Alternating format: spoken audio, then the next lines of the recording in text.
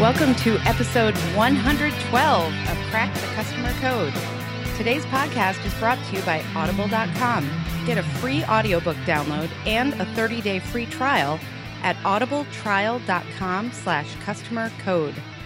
I'm Jeannie Walters, and I'm here with the tycoon of top service, my co-host, Adam Toporek. Adam, how are you? I am great. I'm living the tycoon life, apparently. I like it. I know. What do tycoons do on an average day, I wonder? Yeah, well, since my title is purely fictional, I'm gonna have to sit with you and guess on that one. I'm gonna imagine they gas up their jet. Nice. That would be something. Well, you they would don't do that. They don't gas it up. Well, they have somebody who does. Right? That is absolutely a great point. If you're a tycoon, you are not out there doing the manual pump, swiping the credit card, putting in your zip code, right? No, I don't think so. I wonder if some of the tycoons were out when I was just in the Bahamas recently and saw some of the private yachts with staff of about 20 taking care of the boat while the tycoon or tycooness were off enjoying some island, food and massages on the beach or something. Tycoon activities. There you go. Yes. Some of those yachts are impressive. That's a one word for them. They are. Yeah, I've seen a few when I've traveled, and they are a sight to behold when you think about the cost is incredible. I mean, it's incredible. I saw one of those lifestyle, whatever there's 74 new versions of Lifestyle the Rich and Famous now is flipping channels, and it was all about what the uber wealthy do to defend themselves. It was sort of like Walking Dead for Mark Cuban type stuff. And some guy had a yacht that literally had paparazzi defense. So it shot out all these light waves that would foil the cameras. Oh my gosh. That's pretty funny. Pretty neat. But that system alone was a couple of million or something. Oh yeah. Well, it's worth it when you just want some privacy. I mean, I can tell you it gets really old having all the paparazzi around me when I go. Tough. I mean, at school pickup and stuff. They're always flashing the photography. It's so frustrating when you're somebody like me with my yacht. You can't even go to Starbucks anymore, Jeannie. It's hard to be you. Thank goodness for drive-thrus. Well, we've packaged you as a product, and we sold you, and look what happened. You became a tycoon. A tycoon, and our guest today knows a lot about packaging and product design. Wow, that was quite the segue, my friend. Thank you. Awesome. Was that good? Well done. Thank you. Well done.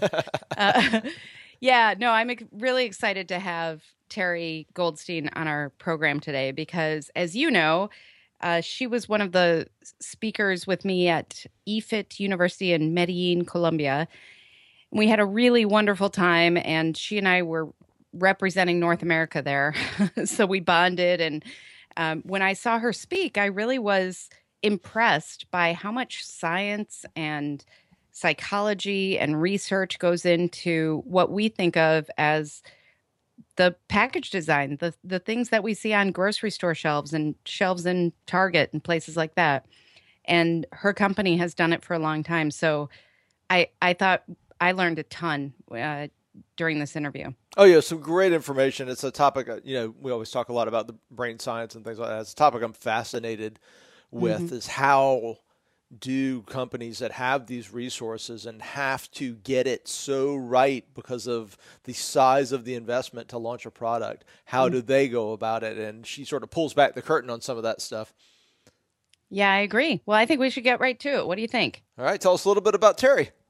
Terry Goldstein is the CEO and founder of the Goldstein Group. At the Goldstein Group, Terry and her veteran team of writers, structural engineers, graphic designers, and production specialists generate iconic package designs that truly make a difference to trade, consumers, and the clients that she serves. Under Terry's direction, the Goldstein Group has created brand imagery systems for Aquanet, Bayer Aspirin, Cutex, Rolaids, Allegra, Nasacort, Philips Colon Health, Carmex, Selsun Blue, Panasonic Women's Shavers, Balmex, Gentle Naturals, Little Remedies, Cortisone 10, Heinz Brands, Goldens, Pam, Hills Brothers, Icy Hot, Moon Pie, and One A Day, to name a few. I knew a few of those brands. Very nice. Of course you did. And they're also active globally with companies in Poland, Italy, and France. So we are thrilled to have Terry with us today. Welcome, Terry. We're so happy to have you here. Thanks for joining us today. Thank you. I'm excited as well. Thanks, Terry. Well, good. Well, I have been, of course, singing your praises and talking about what fun we had together. And I also thought it was pretty fascinating when you told me about what the Goldstein Group does and what you do specifically. So I'm sure many of our listeners aren't really familiar with the process of designing packaging. So I was wondering if you could tell us kind of an overview of that and how did you get started in it? Certainly. Well, I started out my career in my early 20s in the advertising world, and after about 10 years fell into an area called package design. I really was not aware of what package design was until I started, and I soon realized that it's designing household items that all of us consume daily, be it in the grocery store, drugstore, Target, Walmart, Costco. And these brands can include milk, vitamins, condiments, convenience foods, razors, aspirin. And I found it very interesting, the science of package design really being able to craft and control people's minds at retail to the everyday household purchases that they bring home to live in the most intimate rooms of their house, be it kitchens, bathrooms, or bedrooms. I've never thought of it that way, as like living in the house. And that's such a good point. I think it's really interesting. It's a great lens to view it through. I was sort of first exposed to some of these ideas. I'm sure you know the book, of course, Paco Underhill's Why We Buy. Oh, yes. Wonderful. Yeah, and one of the things I know he talks about is all the different ways we experience things, and I know that's a big topic you focus on, is the way we use all of our senses when making selections in a store. So can you elaborate on that a bit? Certainly. When many of us shop, because we're all consumers, we're really not aware of the particular supermarket seduction or drugstore delay or warehouse wonderment takes place at retail outlets. And the reason is they're very much designed to hijack our emotions while shopping. So we'll part with our hard-earned cash. And this happens in a very impulsive manner, where at times we go in, we run in for our most frequently purchased item, perhaps a carton of milk or pick up a prescription, and we come home with, on average, at least $25 worth of a grocery bag. And the people that live with us say, why did you buy this? Or why did you get that? And you just say, I really don't know. And that's because consumers' emotions are hijacked while shopping. And that's because package design today is truly a science of understanding how the mind cognitively relates to a brand's core identifiers, which we call their colors, shapes, symbols, and words. And I know you talk about even how the order of those things, like how we interpret that as human beings, has an effect on how we interact with these packages. Can you talk about that a little bit? Certainly. Well, there is what we call it the shelf sight sequence. And this is a particular order in which the mind sees and relates to all visual information. Now, this can relate to us in our world from standpoint of what we look like and how we recall somebody, to what car we drive, what color is their home. And it's no different than with a brand. So when we're shopping, what happens to us is we always see color first, and that can be the red and white milk, the black and copper batteries. Shape is second. I might be looking for the chocolate chip cookies in a blue box with a red triangle on it, or the blue dandruff shampoo, and it starts with an S. We can't quite remember the name, but it's got squiggles because that's its shape. Symbols are third. Perhaps we're looking for the flavor cherry, or I'm looking for the recycle symbol. And words are absolutely last while shopping. So it's important to take all those words on a brand and turn them into a visual vocabulary of colors, shapes, and symbols, because that's how our mind sees brands at retail and recalls them to people when we ask them to go pick us up a particular brand. And so if you are kind of looking at the shelves today, are there any specific shapes of packages or the way something's been packaged today that really stand out to you as great examples? And are there specific shapes that you think maybe are kind of trendy? Like these things go in trends just like everything else. So I'm curious what you're seeing and what you think are the best examples. It's a great question. I think that the Method brand is a great example. Their brand was dishwashing soap and hand soap like anybody else's, but they put it in a very cool, iconic, proprietary shape. And they trademarked it and created a patent for it. And that So they trademarked the shape? Sorry. Yes. They trademarked the shape? Oh, cool. Yes. Okay, I didn't know that. Well, it's surprising to understand that today brands can trademark every square inch, be it their colors, their shapes, their symbols, and certainly we know they trademark their words. But a shape is so important for few reasons. One, it can inform a consumer how to use the brand. If it's a foam, you can tell. If it's a spray, you can tell. So it can tell you how to use it. But more importantly, it makes it really oneable and ownable. So think about Method, that beautiful teardrop.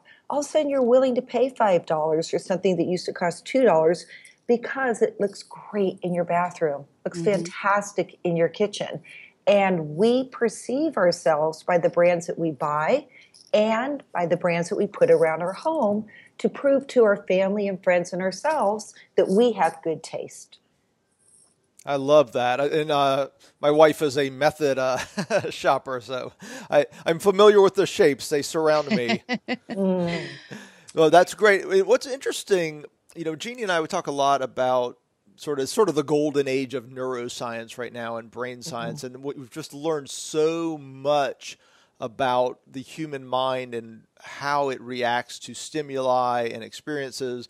And so much of what you're saying, basically focuses in on that relationship. How have you seen this develop? What has it done to your job and your industry, the last 20 or so years with, the brain imaging and all the things we've learned about the mind, and how's the science impacted your job and what you do?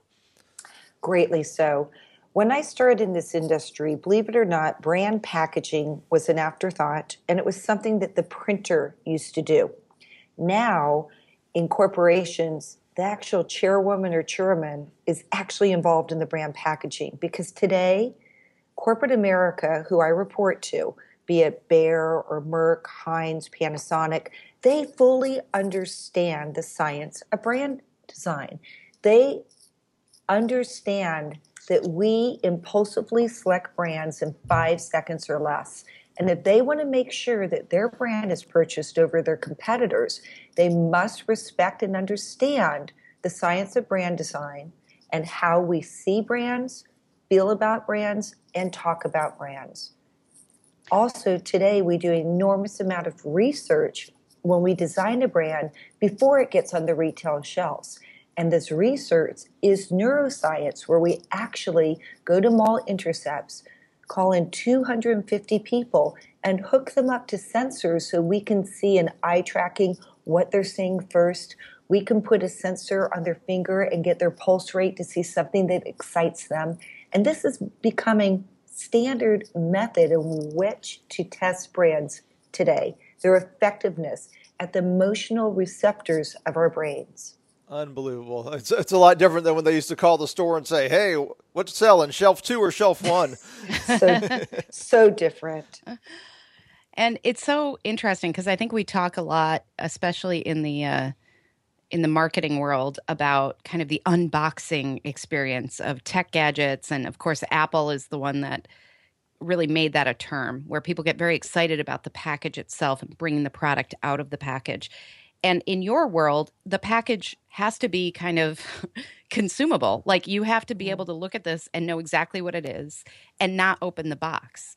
And so I'm curious, what do you see as the differences there between the packaging of like a gadget, where it's an unboxing experience before you get to the thing you actually bought, and something like Method, where you literally pick it up, put it in your shelf, or put it in your cart, bring it home and put it on your shelf. There's no question of what it is. It's all out there to see. So I'm just curious, are there big differences between those types of packaging?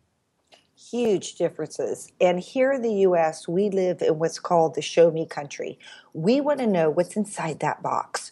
But as branders, we can only communicate that to a particular point. For instance, when we're shopping as consumers, our five senses are searching for stimulation. But because we can't feel the chocolate syrup and see how thick it is, or see the cookies in the bag, hear the crunch of potato chips, smell the cherry cough syrup, or taste the toothpaste flavor we may want to try, what happens to us is we must rely on our intuitive emotional radar, which I refer to as our sixth sense. And because of that sixth sense, we strongly rely on those colors, shapes, and symbols to give us all that information we need that our five senses at the retail environment can no longer make a determination from. Now, having said that, it's also very important that what's inside that package delivers. Otherwise, we've initiated trial, but then the consumer will never purchase it again. So it's important to not overpromise at the same time. And how do you know when you're overpromising? Research. You see what consumers are going to purchase. You see what they see first, second, third, and fourth with the sequence of cognition, how the mind works. And then you do the emotional probing where you have them actually open the brand in question and tell us if it delivers or if it's overpromising or under-delivering. It's a two-prong approach. Very nice. And one thing I'd like to wrap up with, because a lot of this hooking people up to brain monitors and these things is really only accessible by large businesses to some degree. What would you advise for smaller organization, the mom and pop restaurant on the corner, that type of thing? Well, restaurants aren't really good because we're talking about package design, but the mom and pop retailer, how would you recommend they approach this process? That's a great question. We have a division called Brand Ready, and it's just for those entrepreneurial individuals that have a great brand idea and can actually bring it to market. A good way to do that is a rollout go-to-market strategy where they're going to get one retailer, be it a Whole Foods or a Rite Aid, behind them. They gain a meeting, they get one, they share their dream, they share their fulfillment abilities, and they get a major retailer to trust them and get their brand on shelf. Now, of course, they're going to have to buy what we call shelf slotting. They're still going to need, believe it or not, $1 to $2 million to get their brand even on one retailer's shelf. Wow. It's a very expensive proposition to bring a brand to retail. Now, there are brands that have gone grassroots, and that's a whole different path, but that takes an enormous amount of time. So it's not for those that aren't funded. And as far as package design, we're going to be the least expensive part of the expense. The most important part and the most expensive part is bringing that brand that we design to market. And are there any grassroots success stories that you know of? Because it seems like that's a huge amount of money. So are there any that you really know that have conquered that? Well, Method, again, is a great example. Method got Target to believe in them. And the rest is history because they employ what was called a pull-through strategy. So consumers go and get Method, and then they want Method other places, but they can only get it at Target. So the consumer is literally pulling that brand through where the other retailers wanted it. And that's why it's so important to start with one. Now, on the contrary, Whole Foods, some of the Wild Oats stores, they will take some brands at times for much less, and they'll run them just regionally. Trader Joe's, in a few markets, perhaps you'll break into 100 Whole Foods, and they'll see how it goes. But that's a little rare. But I have seen it happen, and I have seen it become successful. Takes longer. Well, it is a fascinating process, and wow, it's definitely not for amateurs. No. Yeah. Stay out if you don't know what you're doing. But Terry, this has been great, and if people are interested in this topic and want to learn more about you and what you do, where can they find you on the internet? They can find me at tggsmart.com. So we're called the Goldstein Group. And again, our URL is tggsmart.com. Excellent. Well, this was so fun to talk again and hear more about what you do, because it really is fascinating. And I think it's something that as everyday customers, we don't always think about to this level, and to hear the science behind it and the effort, it's really interesting stuff. So thank you so much for joining us today. And I hope to see you next time you're in Chicago. I hope to see you too. And thank you so much for having me as a guest. Thank you, Terry. I appreciate it. Thank you. Thank you. Bye-bye. Okay, we hope you enjoyed episode 112 of Crack the Customer Code. This episode was brought to you by Audible. Don't forget to sign up for your free 30-day trial at audibletrial.com/customercode. That is audibletrial.com/customercode. I'm Jeannie Walters. Don't forget, you can see the show notes for this and all episodes. Subscribe and send us feedback at crackthecustomercode.com. And stay current on customer experience trends and insights by signing up at 360connects.com/subscribe. And I'm Adam Toporek. You can connect with me and find out more about our customer service workshops and our customer service training at customersthatSig.com. Until next time, take care of yourself. And take care of your customers.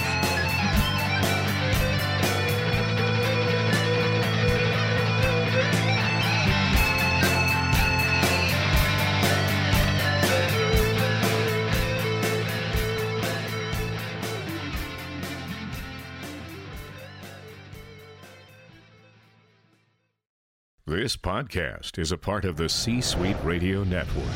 For more top business podcasts, visit c-suiteradio.com.